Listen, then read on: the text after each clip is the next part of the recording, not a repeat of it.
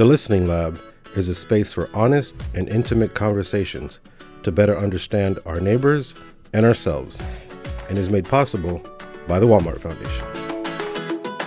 To learn more about the lab and schedule your visit, go to kuaflisteninglab.com.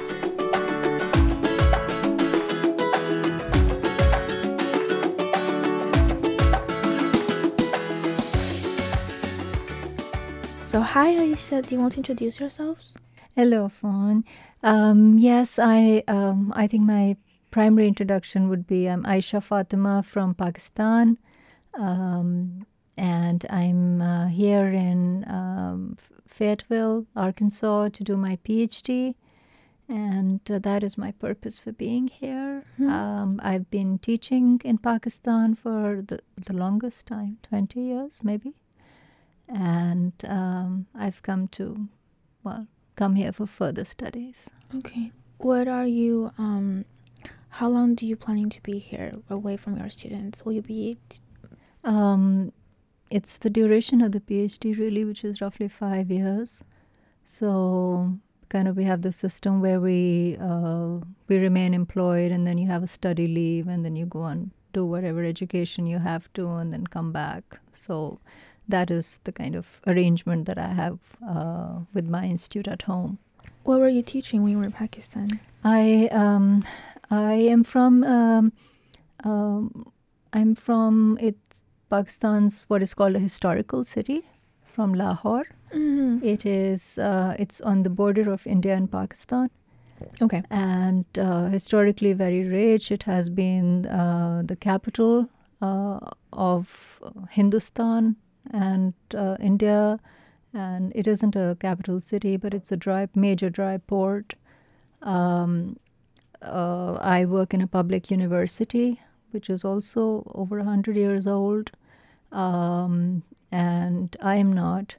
So I teach literature there, and my education has been there from there throughout.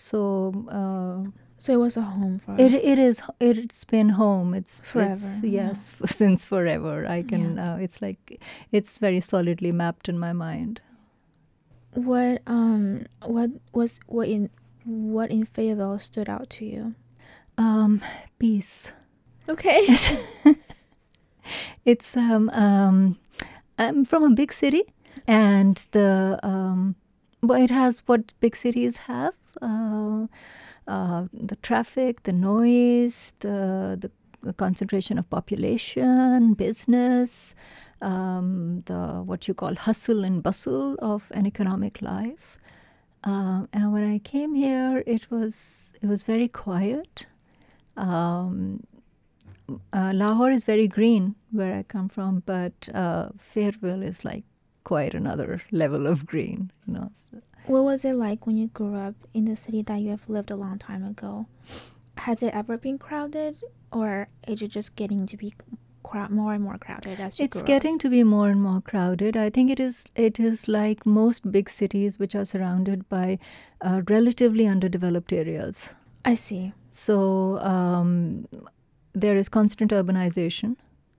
We have had unrest in other areas of Pakistan, mainly Karachi. And because of that, we have a lot of people who have moved from Karachi to Lahore, because that was the next biggest city. And the opportunities that it offered were, only second to Karachi at that time. So yes, it has grown to be a really populous place, and it has sprawled out over the years. What have you had contact with the Indian population over here in Fayetteville? Are you asking me whether I've had? Mm-hmm. Yeah. Yes, we do, because we share the same language. It is very difficult to miss people who share your language, right? And there are a lot of similarities between the board. It was, after all, a country that was split into two, and to a degree arbitrarily. So yes, it is. Fayetteville has an Indian population. It has more than that. It has Bangladeshi population, and Bangladesh was a part of Pakistan at one time. It was called East Pakistan before 1971. So I think Indians, people from Bangladesh, people from Pakistan, they do tend to get together and mix and do tend to spend time together because there's a lot of familiarity. The humor is shared, the language is shared, clothes, music. What could you do different with people in India and Bangladesh when you're at home than what you could do with them here? The borders between India and Pakistan are very tight. So it's getting a visa from India to Pakistan or Pakistan to India is no joke. It's impossible. It's not impossible, but it's a problem. Okay. You have to have good, solid reason. I see. Or if you're traveling as a state official, then of course the passage is facilitated. But it's not the easiest thing. It's not like trains are running from one country to the other. It's not that sort of a thing. We have a land border. So it is very hard to get to India from Pakistan. It is. Okay. It is. There's a lot of investigation, a lot of answering to do, a lot of security issues. Why is that? That is because India and Pakistan are traditional. It seems a little odd to use the word enemies in this day and age, but I can't think of another word. But we do tend to clash over many issues. The principal issue is that there is a portion of Kashmir which is occupied by India, and it's a site of atrocity. And Kashmir also has borders with China. So China, it's locked by China, India, and Pakistan. And there have been issues in Ladakh between China and India as well. With Pakistan, the main contention is that we demand that India leaves Kashmiris alone, and it's the situation is very like the situation in Palestine. Okay. So it's like that's Israeli occupied and this is Indian occupied, and the same kind of demographic changes are being arranged. So that is why our passage between the two countries is not very comfortable. Do you like the peace in Fayetteville? I love it. It's a beautiful place. It was love at first sight. It is green. It is peaceful. It's not crowded. The people here are extremely polite. I've had a chance to travel to other parts of the U.S. as well, but Fayetteville is something else. The people are very, very polite. How would you describe Fayetteville to people that are in your home? I would say come and see. But it is, I have actually described Fayetteville to a lot of people. I've recommended it to a lot of people back home because it is, because of its peace and because of its people. Although I suspect it's not going to be like this for very long, with the way the economy is. It seems like corporations would want to move south. Can you see your families living here? Like as a prospect, what would it be like? Is what you're saying? Maybe, yes. Yes, it's a beautiful place for and particularly for children and the elderly. Although it's not as flat as the elderly would desire, which kind of it's not your Florida, so it's not as flat. But the weather is not particularly challenging, and 9 on 10 is what the people are like. The people are good, and it's. I think it's a lot of comfort to have people talk to you on the street And if you want to, and which happens in Pakistan as well, you ask them the way, they'll take you to that place. Oh, I'll walk with you, they'll say. And then, yeah. Why do you think this place is particularly beneficial or suitable for children? The landscape. Okay. Not everybody might believe this or think the same way, but I believe that raising kids in a big city doesn't give them the kind of space that kids require, and I think that interferes with the expanse of the mind of the child, and I think you do tend to internalize the structures of your environment. And I think that's the kind of thing that it has trails, it has the lake. A child growing up here would have basic manners without the parents making a lot of effort, because the entire culture is such that the child wouldn't have much of a choice but to become a decent individual. How could this environment help nurture your religion? My religion? The first thing that I missed when I came here was the sound of the call for prayer, which is the azan. We have this call for prayer 5 times a day. Yes. And you're talking about the first one in the morning? The first one, and then one in the afternoon, one in late afternoon, one at sunset, and one later than that. So these are 5 prayers during the day. When does the choir sing? Sorry? Every time? When does the choir sing? Every time? It's not a choir, it's prayer, right?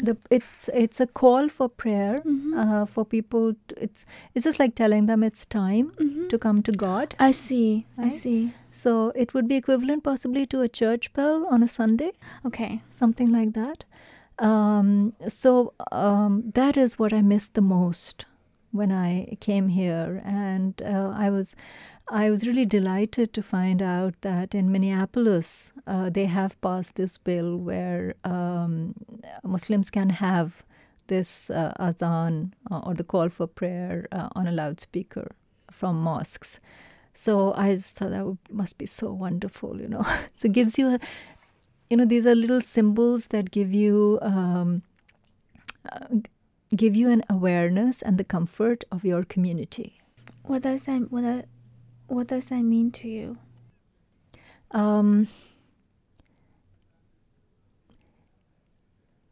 It is. It's like the environment reverberates with the name of God about 5 times a day, and you get this invitation that come and pray. You may or may not pray, but just to hear that gives you a sense of being nourished in a way that the material world doesn't nourish you. And I think that is that I felt a little soul starved when I came here, because my soul is conditioned to being nourished in a certain way. So starved is not a good word. It's a sad word. It is a sad word. So how did you deal with that? I got used to it. Okay. I still miss it. I still miss it, and we can of course have it on the cell phone. That is possible, and we do as well. How do you share this with friends and parents? Back home. I think in this day and age there is a lot of traveling, so people from the family have also traveled and lived abroad, and when you talk about your experience of living abroad, they know what you're talking about. So really, because of that shared knowledge, you don't have to say a lot of things. It's like if you know the joke, then you just say, "Oh, remember that one?" Yes.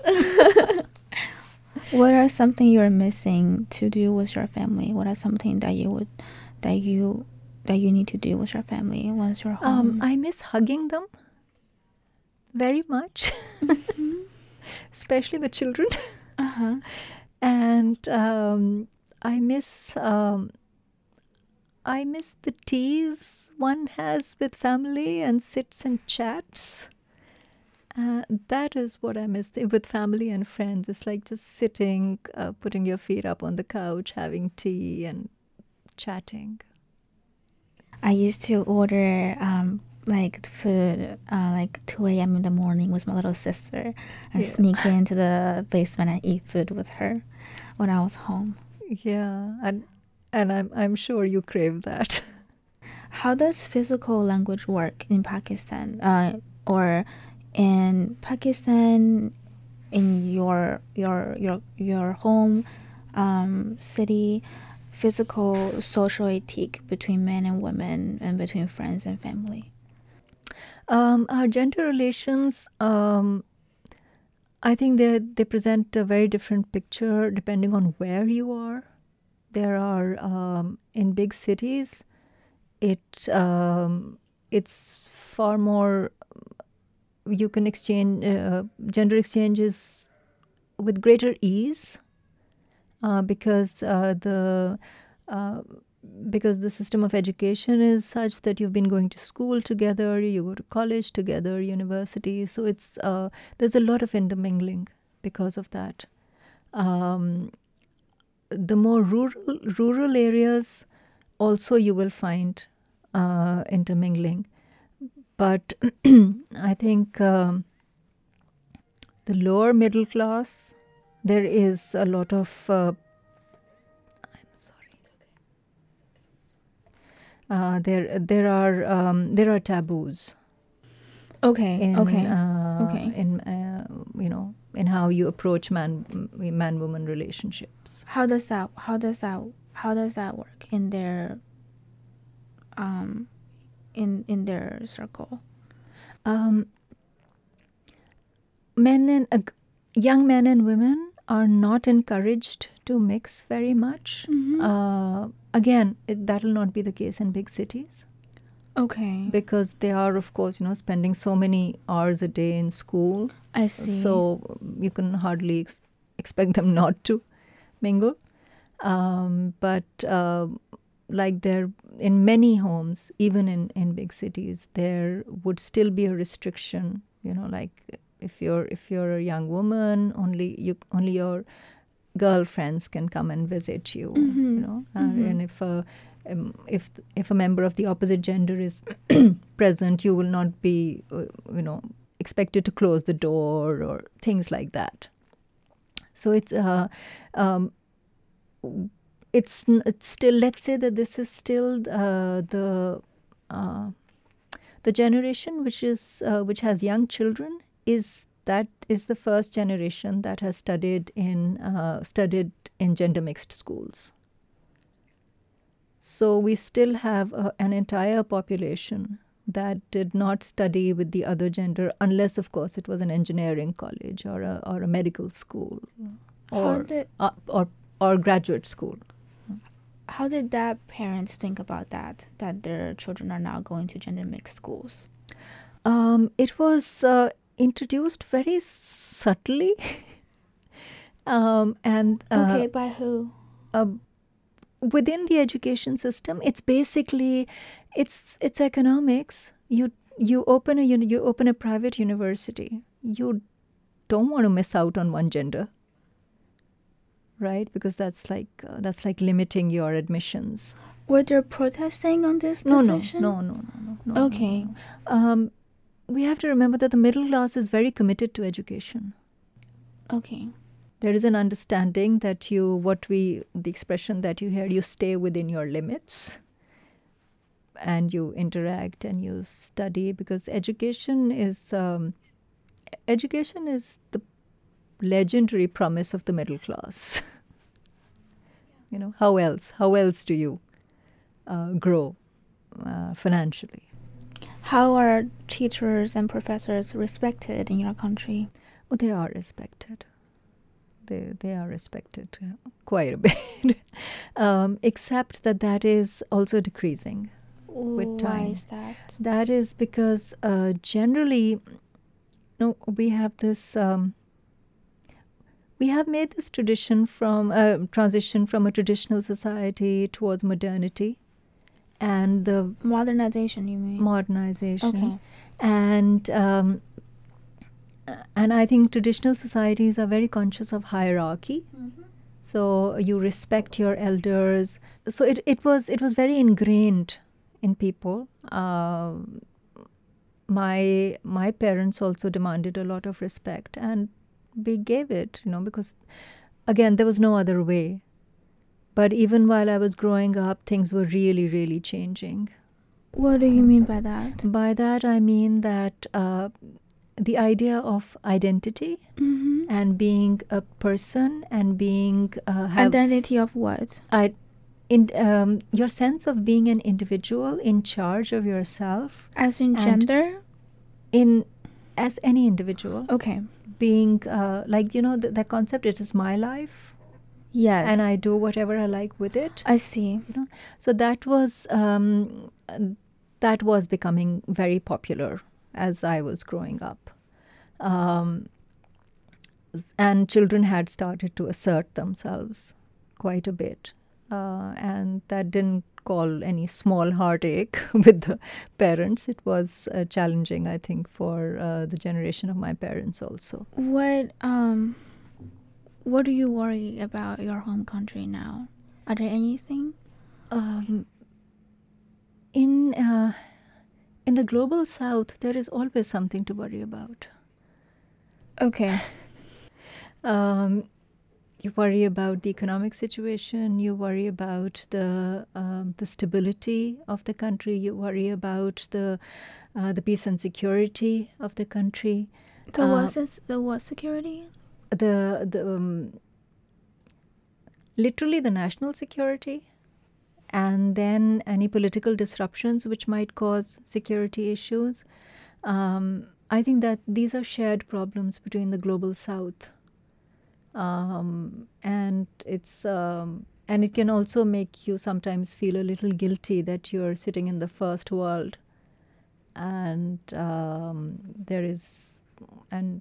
like your family is roughing it out and your people are roughing it out, and it's psychologically not it's not a comfortable place to be in. This kind of having a home which is unsettled. What does a home look like to you? My home, or a home, just a general home in general. A general home is a secure place. As we talk a great deal about Maslow and the hierarchy of needs and so on and so forth, I would place security as the most basic. Physical safety. Physical safety and emotional safety. If you, it would be great if one could sit at home and not lock the doors, which is the kind of place that I've grown up in. We didn't lock the doors, sometimes even at night. And now you need to lock them? Oh, yes. In Pakistan? Yes. What? Everywhere, I think. This is... why else would you have such a system of security and alarms and guards? That is true. You're right. Yeah, so... What does a good home look to you? A good home is a peaceful place where kids can laugh and people can talk and speak their mind without being judged or snapped at. Where is that? That is my classroom.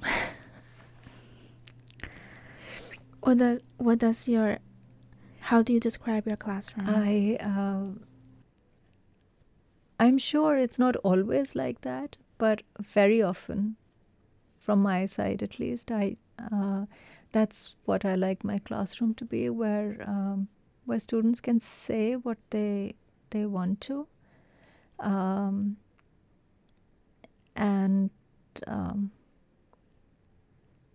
and learn and be ready to learn. Because I think if the environment is not safe, you are not ready to learn. What do you think the responsibility of a teacher is? What do you think the responsibility of a teacher is? Where do your love come from? I think the prime responsibility is to make the student comfortable. What do you mean by that? By that I mean not judging them. Although it is a little difficult because judging them is a part of your job, Mm-hmm. you know.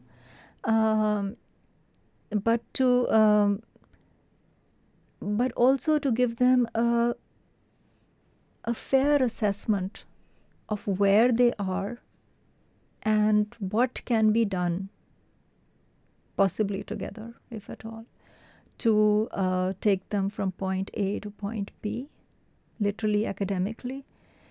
And secondly, it's for me a place where problems can be discussed, issues of family, and luckily my subject is such, it's literature and you have stories, so a lot of issues do come up, which are issues that students are facing in You society understand and them. at home. Yeah. So with the text, it's literature is like it's simulation almost. So you live another life that helps you learn about your own life and the life of people around you. Where do your love come from? Where my love comes from? Mm-hmm. God and the Prophet and his family. Can you explain? Let's say that I feel loved at all times. I feel protected and cherished at all times. By God. By God and his Prophet. And I think it's like, they have this hymn, the cup runneth over with love. The cup runneth over with love. It like, I think there is so much that you receive that it spills. And like you've received so much that you can give. It's just available. It's like a resource that's available to you. And it's a resource that is not going to dry up. So there is, so you can also possibly, for a while, look the other way, do a few things, and you come back, and it'll still be there. So that is where the love comes from. How do you make your life better normally on a daily basis?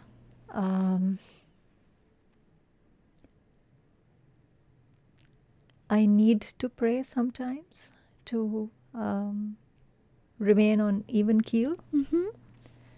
I'm doing my PhD, so I get lost very frequently. So now the method that I have devised is to what my Baba told me many, many years ago, is that just keep working. So I just keep working and like sometimes even without targets. I just keep working and I keep learning, and then after like a month or so I will say, oh my God, I should know all of this, and I go back to a text and I find out that I do know all of this. What does working mean to you? My work is reading or writing. So literally it is that. Reading, taking notes, and writing. That is the scope of my work. Do you like writing or do you like reading? I think there's nothing I like that leaves me more satisfied than writing.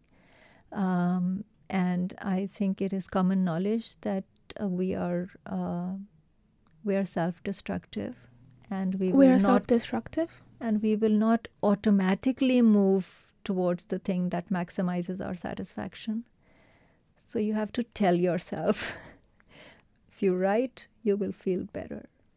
We have Coke. We we enjoy it, but we know that it's bad for us. So we are always potentially self-destructive, and you have to harness yourself towards maximizing your genuine comfort. What does genuine comfort means to you? Genuine comfort. Or what does genuine comfort mean? Genuine comfort means discharging your duties. What? Discharging your duties. Discharging your love. duties? With love. How does intentions come in? I think they're principle. Because very generally speaking, if your intention is positive and good, the end result will be positive and good. You might mess up. But I think that, like the cause and effect, the cause and effect is tied to activity, but it is more deeply tied to intention. Okay. Of course, I could be wrong, but that's how I feel. What are three ways that you really like your life right now? What are 3 things or 3 ways that you really like about your life in Fayetteville right now? As someone who comes from Pakistan. Okay, the thing I like, or I would here, like, what do you like about your life? My life right now? Mm-hmm. As someone who comes from somewhere else. Okay, I would say first of all, there are no for the average individual, there are no day-to-day hurdles in life. Now, my example would be if a road is blocked, you can still see it, or you might be told, or it's not a crowded place, so you can easily navigate it. Back home, you get up in the morning, you have 15 minutes to get to a place, and you find out that construction has started somewhere. Okay. Right? Okay. The electricity, the power. Okay. Power outages. Okay. So the level of predictability here is high, and that is, I think, shared across the first world. Okay. That's the first thing. The second thing, as a student, I would say that the student here receives a lot of respect from what I have seen. Again, I think that's a pitfall of a hierarchical system, which is actually totally anti-religious for us, because we are, our religion specifically says that if you're a Muslim, you are giving respect to your elders, and you're giving affection to those that are younger to you. But again, in a hierarchical system, people do abuse authority. So in very subtle ways, the student may be told his or her place. So I think there's a lot of respect. There's a lot of trust. Like, when I came here, it was strange that I could issue 100 books, which meant that I could be trusted with 100 books, which is something that we don't do. Of course, we also do not have the mega libraries, although I would say our English department is an exception at Punjab University. Firstly, the facilities, which keep the life from being disrupted. Secondly, the respect. Stability, social, emotional support. Emotional support. Emotional confidence. Emotional support you get at home. Much more than you get in a foreign land. Because because if nothing else, I think you are more ready to turn to people that you're familiar with. So I think that you can get support, but people here will not as readily understand your culture. They're very nice, and they're very professional also, and kind. But I think emotions are so deeply seated in the home. Yes. That it's not what you're getting, it's just what you're seeking. Yes. You're seeking the comfort of home when you seek emotional support. Okay. What is the last thing that you like? Sorry? What is the last thing that you like? You talked about stability, so in the physical, the feeling of being supported. What is the last thing that you really like? Weather. Yes. Comfort. We have very severe weather in Pakistan, at least where I live. And here, actually, even when the weather gets bad, it's not that challenging because we have power. And with power outages, and electricity is expensive back home. So generally, I think these are advantages back home. So back home. So back home. So back home. So back home. So back home. So back home. So back home. So back home. So back home. So back home. So back home. So back home. So back home. So back home. So back home.